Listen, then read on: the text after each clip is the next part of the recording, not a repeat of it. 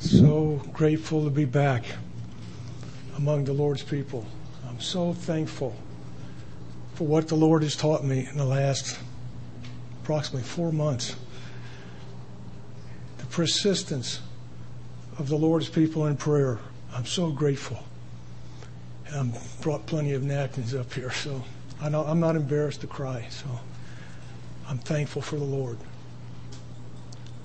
You know, in Scripture in Revelations 12:11, it says, they overcame him. They're talking about Satan.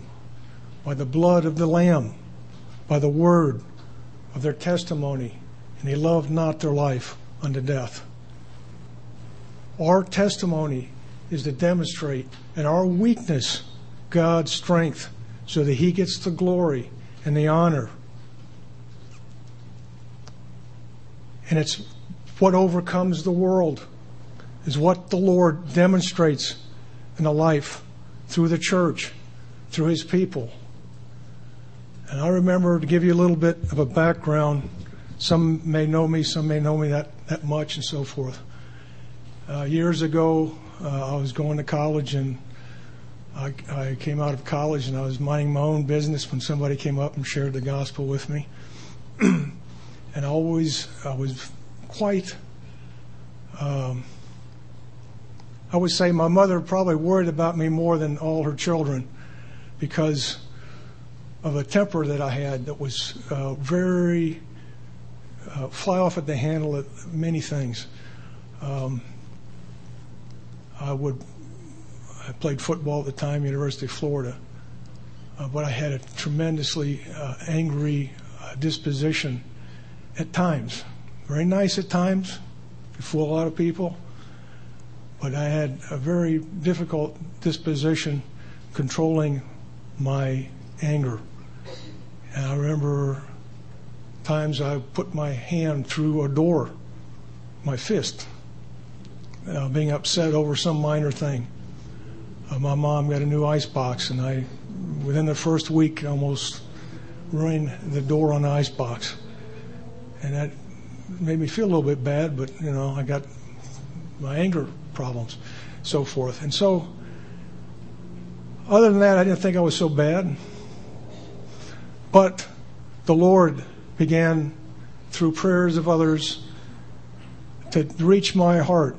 And my brother had become a Christian. He was in law school in Texas, actually Houston, where I've been the last 4 months.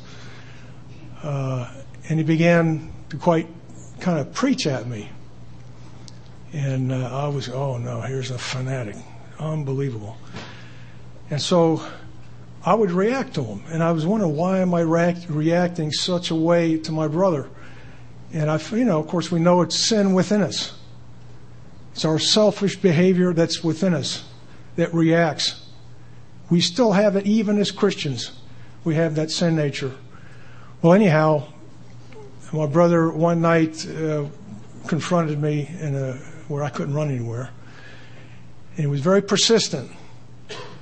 And I'm thankful for it. Of course, in his kind of awkward way, he's a little bit more forceful than most people, being training for law school and so forth. And I got very upset with him, and I was going to go get a Bible and prove that he's wrong. So I remember sneaking into the Bible bookstore in the back door. They didn't want anybody to see me. I walked in, and I was looking for a Bible. It's something I could read, and I asked the gentleman there, I said, listen, I'm looking for a Bible for a friend of mine. Do you have one in there? It's easy to read. He said, sure. He says, would you like to put your name in the front? No, it's for a friend of mine. It's not for me. And he smiled. He knew better. But, I couldn't cover it over. So I got the Bible. I took it home. And I started to read through it. And especially the Old Testament. I'd put it down. Man, the Lord's wrath. And I began to be convicted of my sin and my sin nature. And you go back and you start wondering, oh boy, something's going to fall on me or something's going to happen to me. I was waiting for God's wrath to come out of heaven to strike me dead. And I would be shaking. It went on for about 2 years that way. And finally I was in a meeting and they explained I was so much under conviction of my sinful self. In a meeting, there was an invitation, and I jumped out of my seat. And I raised my hand, and whatever it was, that I received Christ as my Savior. And it was a joy in my heart. And I went on, and it's like a honeymoon period for a while. Everything was and then Scripture was opening up to me, and I was reading, oh, wow. And you think, and you keep going, and after a while, the honeymoon begins to fade a little bit, and you realize we still have a nature within us, a sin nature. And you start reacting and start doing things, and you go, oh, did I lose my salvation? No. God has designed, that's the beginning when you come to the Lord. That's the beginning. And then the Lord works on you. And He takes your life. And we all have a cross to bear, each one of us. But it's a gift. The cross we bear is a gift. Each one is different. Some are one way, some are the other.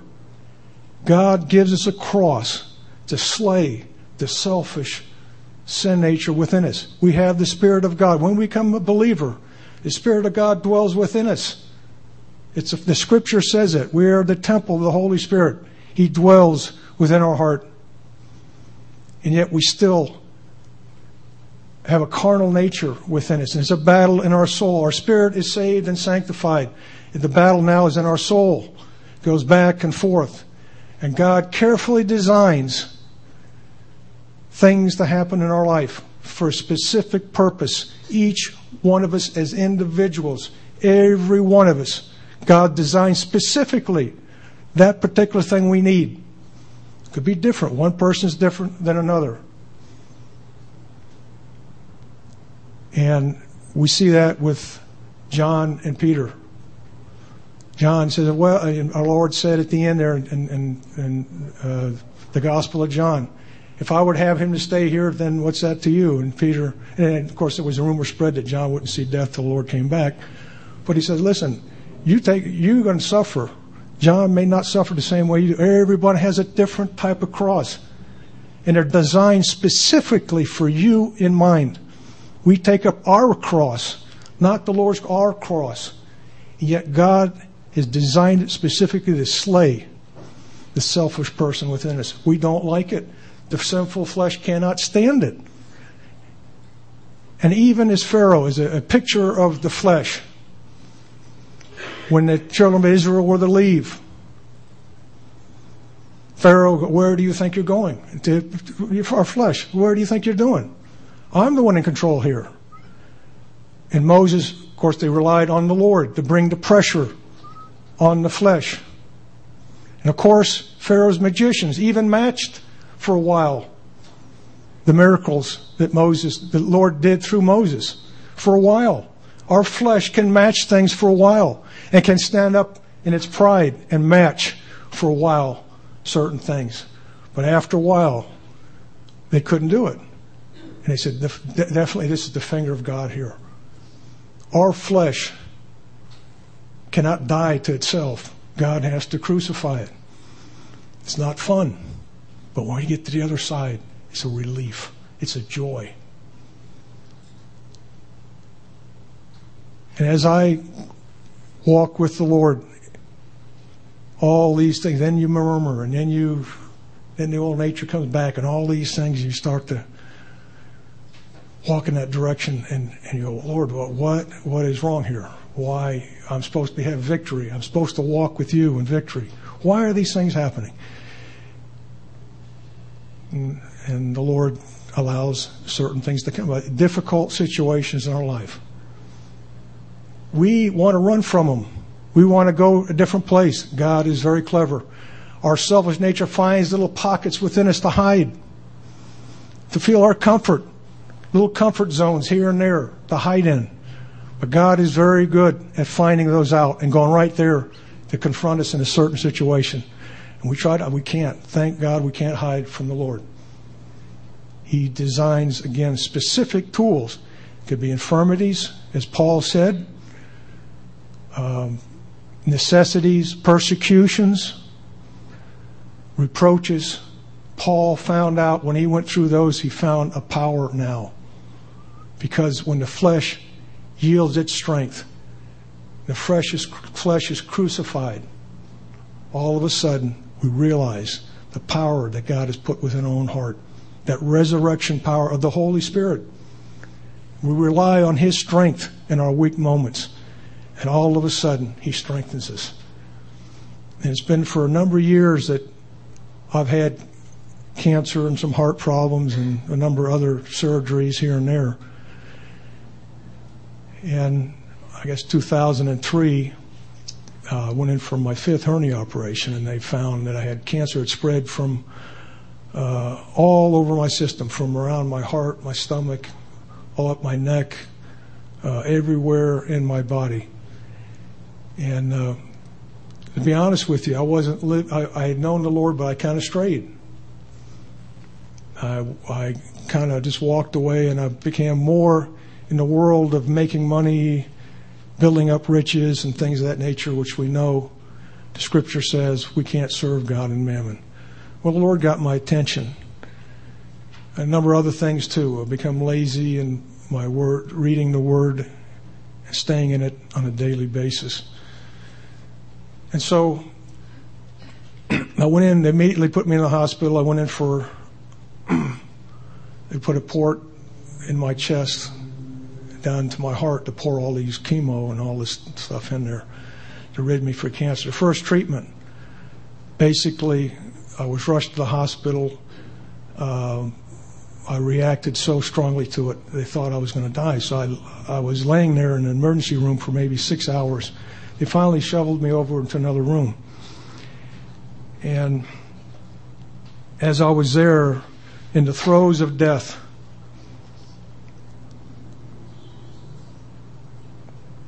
where I was weak, and I was basically humbled before the Lord, and I cried out with all my heart, "Oh God, have mercy on me."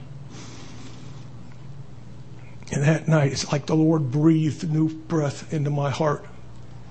The next day, the nurse walked in the room, and he looked over there and said,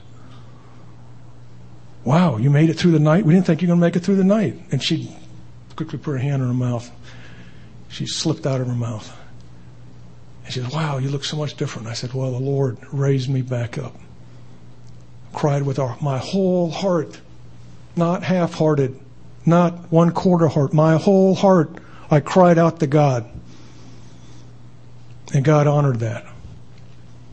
And through that time, through months of treatment and through radiation and chemo and other treatments, back and forth, I end up on the deathbed again. And this time, I said, "Lord, you can take me, leave me here, whatever you'd like to do."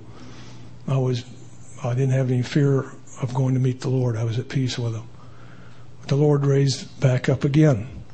And I went the next year through treatments. And then the next year, another operation to remove lymph nodes and this and that. And through that time, the Lord showed me through all the weakness and the difficulties that I had to go through to nail that selfish strength down where I had no strength within myself anymore. And the Lord's Spirit became real to me. The Holy Spirit became very real. That dwells within each one of us as Christians. We have great resources before the Lord. So we only rely on that. And then we went for a few years, everything was fine. And then this last year, I began to feel weak again. And I basically wasn't working anymore. I was getting some income from some business being sold, and that stopped. I had no income. Family problems, this and that, everything happened. And then, of course, being familiar with the drill, here we go again. Say, "Lord, whatever." And we realize in Scriptures there's 3 types of chastisement, and you can categorize each one. There's a chastisement, sicknesses. There's a sickness, chastisement in the sickness. There's a chastisement unto death. Sickness unto death. And there's a sickness unto the glory of God. And each sickness God designed specifically. He knows each one of us personally. There's nothing He does not know about us. There's nothing we can hide from Him that He doesn't know about us in every which way. He knows us better than we know ourselves. And He works with us to realize who we are by bringing these things into our life. And as I went through this time, I did some research and I found a place where I could go get treatments. I wasn't going to go through the chemo again. And I realized the problem with that particular type of thing. Now, there's a lot of people there that are sincere and they know what they're doing, so forth, but they're in a little box. They don't go outside the box. They basically kill the cancer, but they kill everything else in your system. Your immune system, your fast-growing cells is where the chemo kills first. That's from your G-tract, from your mouth down through your stomach. You lose your taste. Your hair is fast-growing cells. You lose your hair. Your white blood count, your white blood cells only last no longer than a day. So your white blood cells drop. So chemo kills it kills the cancer, but it kills everything else in you too. Well, the chemo, it works to a certain degree, and it will kill off, again, the cancer, but it's always there. There's the cause, it's always there. And we need to get to the root of it, just like sin is there. We need to get to the root of it. And so I wasn't going to go through that again because the more powerful drugs and more powerful this, I didn't make it the first time. So I said, well, found a place in Houston, but I couldn't get there. I didn't have the money. I didn't have anything. And trying to sell my business back, it kept being delayed and delayed and delayed. I said, oh, Lord, throw more water on it. Throw more water on it. And so before the closing, I started getting more sick. I had tumors. Some were the size of grapefruits in my body. One under my arm, I couldn't hardly close my arm. My neck was swelled up with tumors and so forth here and there. And over the weekend, all of a sudden I started to feel very weak in the weekend around November 12th or 11th, in that area. And we were going to go over to the rest home, and I just couldn't make it. And I laid there for a couple of days on the couch. I couldn't get up off the couch. I had the phone sitting next to me. And thankfully, I was there so ill, laying there, that I said, Lord, if you take me home now, I'll go home. But I asked the Lord if I could continue here. I have a small daughter. I have a number of things that the Lord, I believe, has me to do. We all should have something the Lord has us to do. Keep our mind on that. And so I pleaded with the Lord. And I was weak. I couldn't even get out off the couch. And the Lord prompted my neighbor, Brian, to call me. And I'm so thankful. I was weak like a baby. I couldn't move. I couldn't do anything. And I'm laying there. I said, Lord, I leave it in your hands. I trust you, Lord. And just 2 seconds later, the phone rang. Brian called me. He was in Tennessee or somewhere up north. He said, Steve, he must have looked at me a few days earlier. Listen, can I call Ozzy to come take a look at you? And I said, well, that's fine. So Ozzy called me, and I said, yeah, come on over. And when he got there, I said, I can't even get up to get to the front door. Come around the back. I have it unlocked. So he walked through the back, came in, put his thermometer in my mouth. And he said, well, this thing's not working. So he puts it down. He says, thing's not working again. So he said, Steve, can I call the ambulance? I said, sure. And I'm halfway in and out. And the ambulance got there, and they took my temperature again. It was 105.8. It was 106. And I was sweating, and I was in and out, and I was kind of in a fog. And they took me to the hospital. Of course, I think I know every hospital I've been in Broward County, Memorial, Pembroke.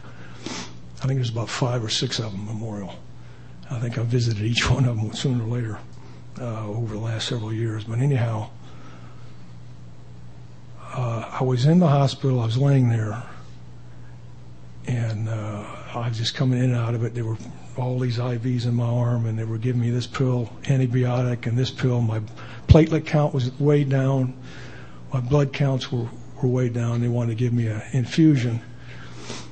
And then the doctors would come in and said, listen, you're either going to go to chemotherapy or you might as well go to hospice right now. And I said, well, there's another alternate where to go. I want to go to Houston. There's a place out there that specializes in gene therapy, which I've been researching, and the Lord gave me a peace about it. And he says, you'll never make it there. You're going to die. And another doctor comes in, you're not going to make it. I'm not going to sign you out. They wouldn't sign me out of the hospital. The nurse wouldn't even bring me a wheelchair until the head nurse on the floor, who was a Christian lady, heard about it. She said, well, I'm going to bring him. He can go anywhere he wants. I'm going to take him in his wheelchair. If he wants to go through the whole hospital, I'll take him through the whole hospital. So I thank the Lord that he places those people in those paths. Brian, he prompted. And then we had an offer. I couldn't fly. I couldn't do anything, and they were going to take me to Houston. So I needed transportation. I had no transportation. My brother came down. He's another one who's got cancer. It spread to his lungs. But he was in a bad car accident, and he's got all these things holding his back together. He can't get on the airplane because if he jumps, he gets paralyzed permanently. So he volunteered to drive me out. And we were praying how we're going to get out there. I need to lay down. I can't sit up. And then Bob volunteered. The Lord worked through each. I watched the Lord work through each person as Bob volunteered his transportation to go out there, and Dave Thompson would come out and pick it up. But all these things the Lord laid in hand, one after the other, as we watched him work a way to get out to Houston, and made it there. A bumpy ride through Louisiana, the streets, I-10. I was actually almost doing backflips on the bed every time we hit a bump. But I'm sure when Dave drove it back, he slowed down through Louisiana. I guess the hurricane kind of messed the roads up, but it was fun for a while. But anyhow, we got there. They took me in. They won't take you if you're in a wheelchair. So I had to get up and walk in. And I'm barely walking up to the thing. I couldn't even hold a pen in my hand to sign my name. I just kind of put something there, and I don't know what they figured that it was, some other language or something. I just kind of made a smudge on the thing. And they were looking at me like, okay. So they took me and they began to treat. And it's interesting how they have come about. They've gone outside the box. The scripture says the life of the flesh is in the blood. They studied the blood of how cancer patients and a healthy patients, what differs in it. And they looked at certain things. They found certain peptides were in a healthy patient or were not in a cancer patient. And Dr. Brzezinski, who runs the Brzezinski Clinic, and I think Dr. Martin was here. I think they did some seminars together. Well, he was the first PhD when he was 21 for medicine and biochemistry. He had both PhDs by the time he was 21. He was very talented. And so he started to research back to the DNA. And the scripture is very clear, talks about how our members are written before we're even born. And I think in the Hebrew it talks about a ladder. So it's actually, the scripture actually shows the DNA ladder before they, quote, discovered it now. But the Lord was talking about through David in Psalm 139 and 136, I think one of those two. And so they would study the DNA, and it's the DNA that telegraphs to the cell what to do. And it's from there, there's different stresses, the different environments we live, what we inherit from our parents. All these things, both parents had cancer, my brother has cancer, so there's an inheritance thing too. I mean, we not only inherit the sin nature from Adam, it's also tweaked by our forefathers. We may have certain tendencies, others don't. But we go down through time, we are the beneficiaries of our forefathers in a sense, although we are still guilty of sin and we still have these things we have to deal with in our life. And so they began to look, and they look at the genes, which telegraph to the cells. And there's a genome that basically follows you around. It actually mimics everything you do. You can't hide from it, just like the Lord. It's in our system. If we eat a certain way, it becomes a habit. Okay, you eat a certain way, we're going to develop our cells a certain way. And everywhere you go, you can't hide from it. You telegraph, and that conducts those specific genes that tell your cells how to grow, how not to grow. And each DNA has a message for each one of the cells to reproduce. We have cells, our healthy cells come and die, and they're replaced by new cells. Cancer cells do not die. They keep growing and growing. In biology class, mitosis, they keep going, spreading, they double and they double. So cancer cells is a cell that's malfunctioning. It's getting the wrong signal. Instead of hitting it with chemo, they take certain peptides and they treat you with those to tell the cells, the oncocells, to calm down, and the good cells, it's like a symphony. You have somebody's playing out of whack and somebody over here is not playing loud enough. The conductor conducts those cells, everything is back into harmony again. And that's the approach that they have, to bring your cells back into line.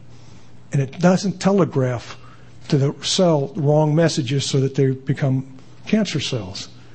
Been very successful, probably the most successful treatment of brain cancer in the country. People come from all around the world, from Japan and Australia. They're there, and you get to meet a number of them. And so, but again, that's physical. You still have stresses and things you have to deal with. And they talk about that. And of course, we take our stresses to the Lord. And then we can change certain things, the way our eating habits and so forth. We may eat the wrong foods, but we still have certain things that we inherit, certain environment things that we can change, and certain stresses. And if you look at everybody that has cancer, every book on cancer, when my mom had cancer, I think I read maybe 50 different books. I like to read a lot. So I'm looking through all these, and the three common denominators: stress, what we eat, having some type of physical exercise, or because God gave us legs and arms to move around and really be members of His body to minister to other people and so forth. So He's given us three. But stresses are the things that we deal with. And the stresses, if we don't deal with them properly, can throw our system out of whack in a lot of ways. Yet God has all the answers in the Scripture of how to deal with stress. As Christians, He gives us His Word. And when we are serious with our walk with the Lord, and we become in the Scripture, in the Word, and we know the Old Testament is given to us. We have two covenants. One's the Old Testament, one's the New Testament. And God's specifically designed both of them. And they when you look at one, it kind of gives you a little perspective on the other one. It's like having two eyes. You get to see the depth of something. The first covenant was given, and it actually reveals our selfish nature. You cannot keep God's commandment. We have a sin, it points it out to us. And it condemns us. There was one who kept all the commandments, that is our Lord, the Lord Jesus Christ. And He fulfilled the first covenant. He gave Him the opportunity to make the second covenant. That He told that now it's a covenant by faith, not of works. We trust in the Lord.